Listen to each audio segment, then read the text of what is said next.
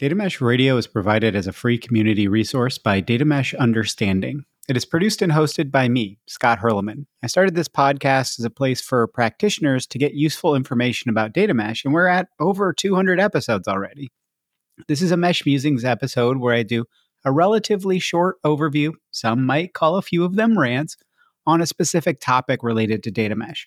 I try to put my few summary takeaways in the show notes too, to make it easy to decide if this will be useful for you. Quick reminder as well to hit the Data Mesh Understanding link in the show notes to easily review listings of past episodes you might have missed, that I've grouped up on different topics to make it easy if you want to do like a deep dive into governance or something like that. Do check out the Data Mesh Understanding offerings as well and the free community introduction and roundtable programs while you're there. Now with that, on to the Mesh Musing.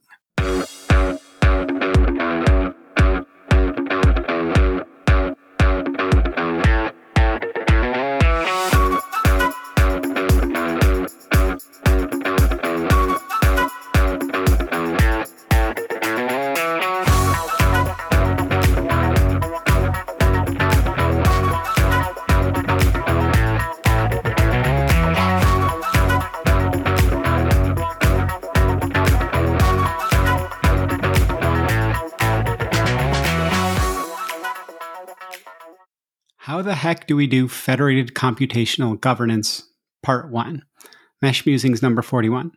So this will be a topic I circle back on a lot because it deserves a lot of attention, and also there's zero chance I could cover everything in just a single episode.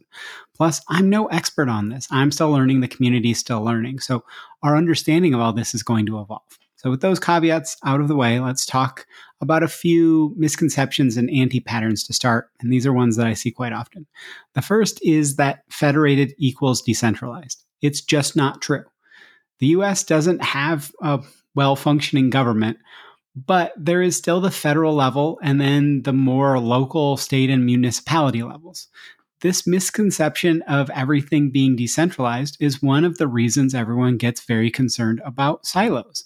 Right? You look at organizations where everything is decentralized and they're all silos. So we need that kind of central coordination, right? Zhamak has said it. I've said it. So many guests have said it. You need a centralized group that is ensuring the coordination, acting as an advisor, but not doing the work that should be done at the domain level. So having centralized expertise for advanced challenges like GDPR compliance, developing the interoperability standards, developing the data quality definition standards, measuring value of the data work, owning the standard of what should be in the catalog for a data product, and so much more, right? That should be owned by a centralized team, but then the work that gets done is at the domain level. The idea that everything gets decentralized is crazy. And as Sarita Bax mentioned in episode 52, domains have different capabilities, so how much is centralized versus decentralized can also be dependent on what can that domain actually handle, right? You don't have to say this is exactly what the one size fits all for everything. Another misconception is the whole unnecessary binary thinking around owning the capabilities. This is probably my biggest pet peeve about data people and most people talking about data mesh aspects. Think about raising a kid. When are they an adult? Is it randomly their 18th birthday? Or is it when they can stand on their own? Or do we want to arbitrarily make cutoffs and hard lines or reflect reality here? The stuff is going to be messy. You kind of have to embrace that stuff is going to be a little squishy in a lot of cases, especially as you're on your early journey. When you are starting out, some great advice that emerges from almost every episode of people that are implementing seems to be make it easy for people to make the right decisions. This is often selecting a use case that isn't difficult with lots of particulars around governance. So, don't pick one with messy PII or regulatory or strong access control concerns. You are building up the capabilities. It's not like, boom, this ownership, including of the governance, is yours now for the domain. Bye, right? This is about how much should we actually put into the domain's hands and when, and it's not a 1 or a 0. That's that unnecessary binary thinking. I'm sure future episodes on this topic will have many more misconceptions to dispel, but let's not only focus on the negative.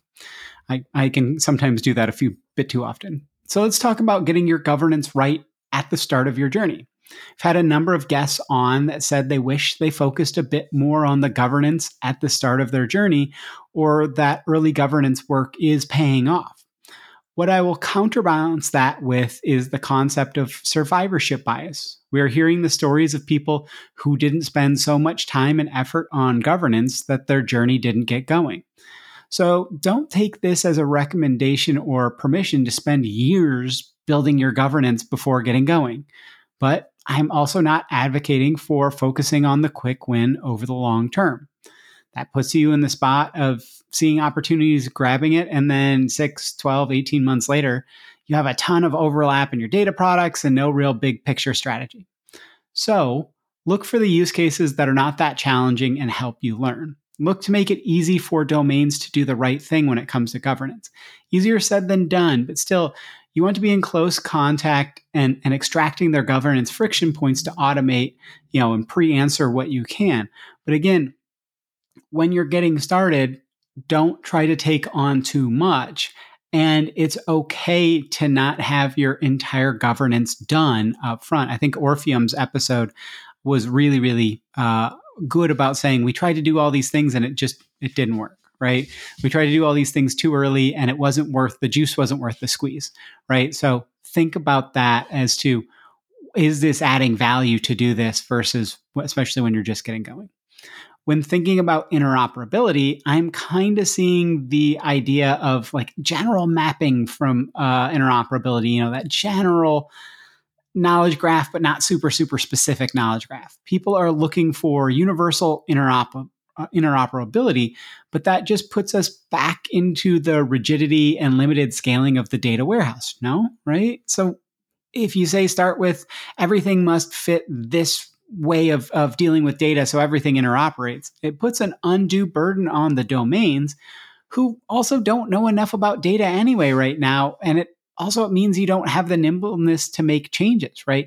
It's okay, especially as you're starting out, to have one-to-one interoperability where you go, we're going to do custom integration between these two domains, and then we're going to work towards a standard that these domains also fit towards, but it's okay to do that. So I think you want to think about doing that point-to-point interoperability with an eye on reusability and defining some light global standards that are optional to comply with. It gets you figuring out your interoperability as you go.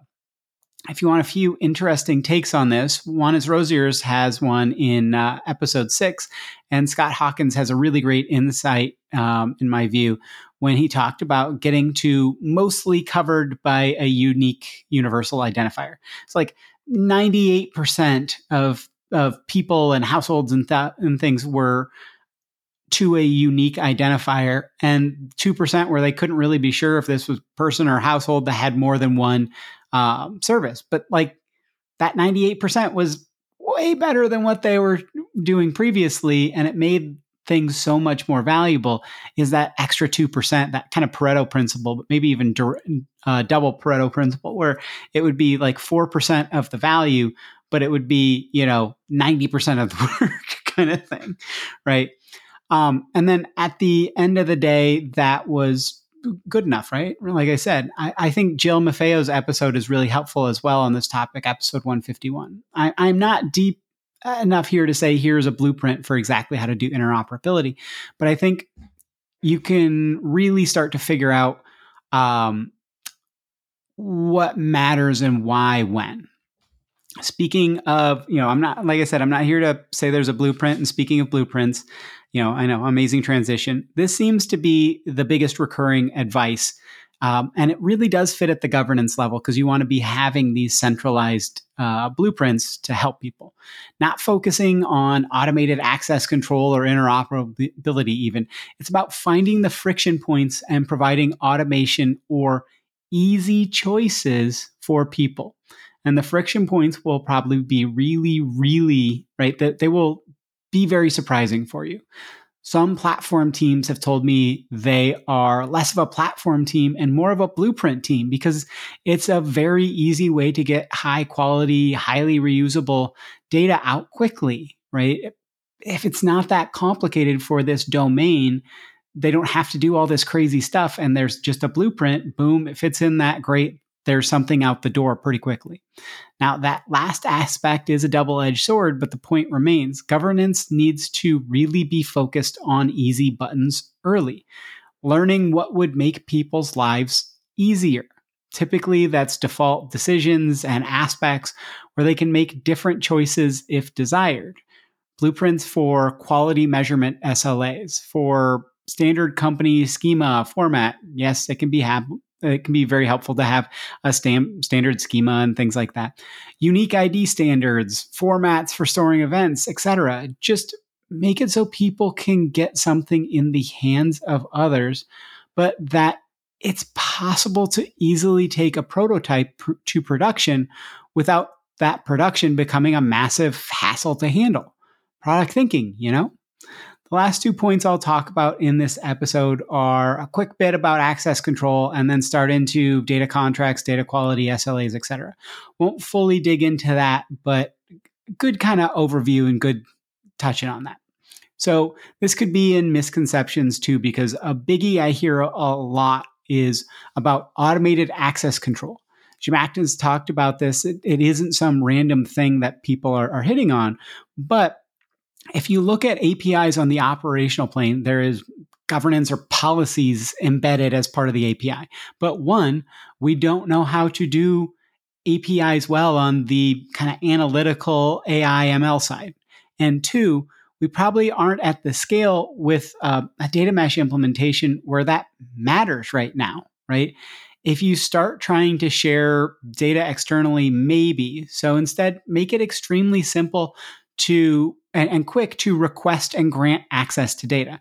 Don't get bogged down just yet at the start. Yes, we need pioneers, but this ain't a gate to getting good initial value, right? You shouldn't make automated access control the thing that you have to do in order to start your data mesh journey. Okay, quality and governance. So one of the big reasons people hate talking data quality is because almost always it's too nebulous, right? So as a governance team, your job, that central governance team, is to create standards for how data quality will be measured. I'll repeat, standards for how data quality will be measured. Not doing the measurement, not setting the standards for quality. That should be set on by use case basis. But making it easy for people to measure their own data quality, and then very especially how potential consumers can understand how quality is measured, that it's all the same, that creates trust. Which understanding and trust are essentially the things missing in data for so many organizations, and why data is far harder than it needs to be. I always think back to this post someone made on Facebook, and then it made the internet rounds. And they were talking about a movie, and they gave it a 5 out of 7. And someone was super confused and was kind of making fun of them about it. But it was like, is that good? Is that bad? Right? Another one would be my high school. If you took advanced classes, they were on a 5.0 scale. So an A was a 5.0, whereas for normal classes and in most schools, an A is a 4.0. 4.0 is supposed to be a perfect grade point average. But in my high school class of 376 people, we had 50 people with a GPA of 4.0 or above. If we had one fewer person, if we had 375 instead of 376, and that would be 2 out of 15 people had quote unquote a perfect GPA. Some schools even have classes that are so tough they're on a 7-point scale. So how the heck do I compare performance from one school to the next, right? We need to stop with the wishy-washy and talk about a clear definition on multiple aspects of information. Yes, we need informed consumers that get what a 95% accuracy or completeness rating means. We also need a definition of exactly what it means that is measured the same way across these data products, across the different sources. It would be like a sociologist that wants to study twins having to learn a new twin language. And yes, twins often create their own shared language, but they would have to learn this new twin language every time they wanted to speak to a new set of twins. That's just exhausting. We shouldn't have the data consumers have to learn a new way of measuring data quality and defining it every time they look at a new data product. So, data contracts, my old friend. I'm a bit sorry for kicking that hornet's nest and getting some people kind of known for that. Right? My bad. I'm going to have a much longer rant on it in Mesh Musings number 43. But when you think about signing a contract, is the only thing about the contract the actual legal language? Like you buy some SaaS offering from an emerging startup. Was that the only interaction and the only information exchange about the legal contract? Probably not. So why is it so different with data? Why are we so obsessed with only having the contract be around the actual schema and SLAs, right? I am so confused by the people claiming it's, a post-it note about here's what you get with this data product. Well, what if that's not what I want? Why wouldn't we exchange information and see how we can partner to serve my use case? Kan Chow, I think his episode resonates a lot because he talked about this with data services versus data products in episode 44. Data services was here's what you get, and it sucked, right? There was so much work on the consumer side. The total cost of ownership was very misleading because the data product didn't meet actual needs. So why are we pretending this is not a relationship between producer and consumer? Or why are we having it not be a relationship? That's even way worse. Okay, I have a much longer rant prepared, so I won't go into more of that now, but you can tell I'm pretty passionate about it. I will have much more to say on federated governance in data mesh in the future, but to reiterate the points that I made here. Number one, federated doesn't mean decentralize everything. Really focus on enabling fast decisions with the people who have the understanding. Number two, shared ownership of responsibilities or oversight, but not owned by the central team can work. Stop thinking that this shoves all the ownership to the domain on day one. They aren't ready for that. Your ownership and how this works can be a bit squishy. That is okay. Number three, start to plan out your governance roadmap pretty concretely at the start. But don't be worried about trying to have your ideal governance actually done, right? You don't have to do all the work up front. You should be thinking about what you need to do, but you don't have to do it all, right? I've talked about kind of CYA or cover your ... but think about what makes sense and what you can build as a skeleton up front rather than trying to build a fully functioning body. Number four, start to think about interoperability at the concept level, that semantic level, but you don't need to have your ultimate interoperability plan from the start. You can enhance and develop it as you go. Samia Raman talked about this a lot in her episode. And go talk to people about what they are actually doing, because nobody's publishing what they're doing, because I think everybody's ashamed of what they've done. But you just need to, if you're having difficulty understanding interoperability, there's been, I think, 50 people on this podcast or something that are implementing. Go talk to them. Go ask them. Like there's 150, 200 people that have talked about their use cases in general publicly. Go talk to them. Go ask them. Number five, blueprints. Do all the blueprints that you can. Please find friction and find a way to make easy buttons on these things. There are tens of episodes that touch on how important and how valuable blueprints have been. And I think one good one would be to go look at what Agile Lab is doing, especially around kind of blueprints and making easy buttons. Number six, leave automated access control stuff for later.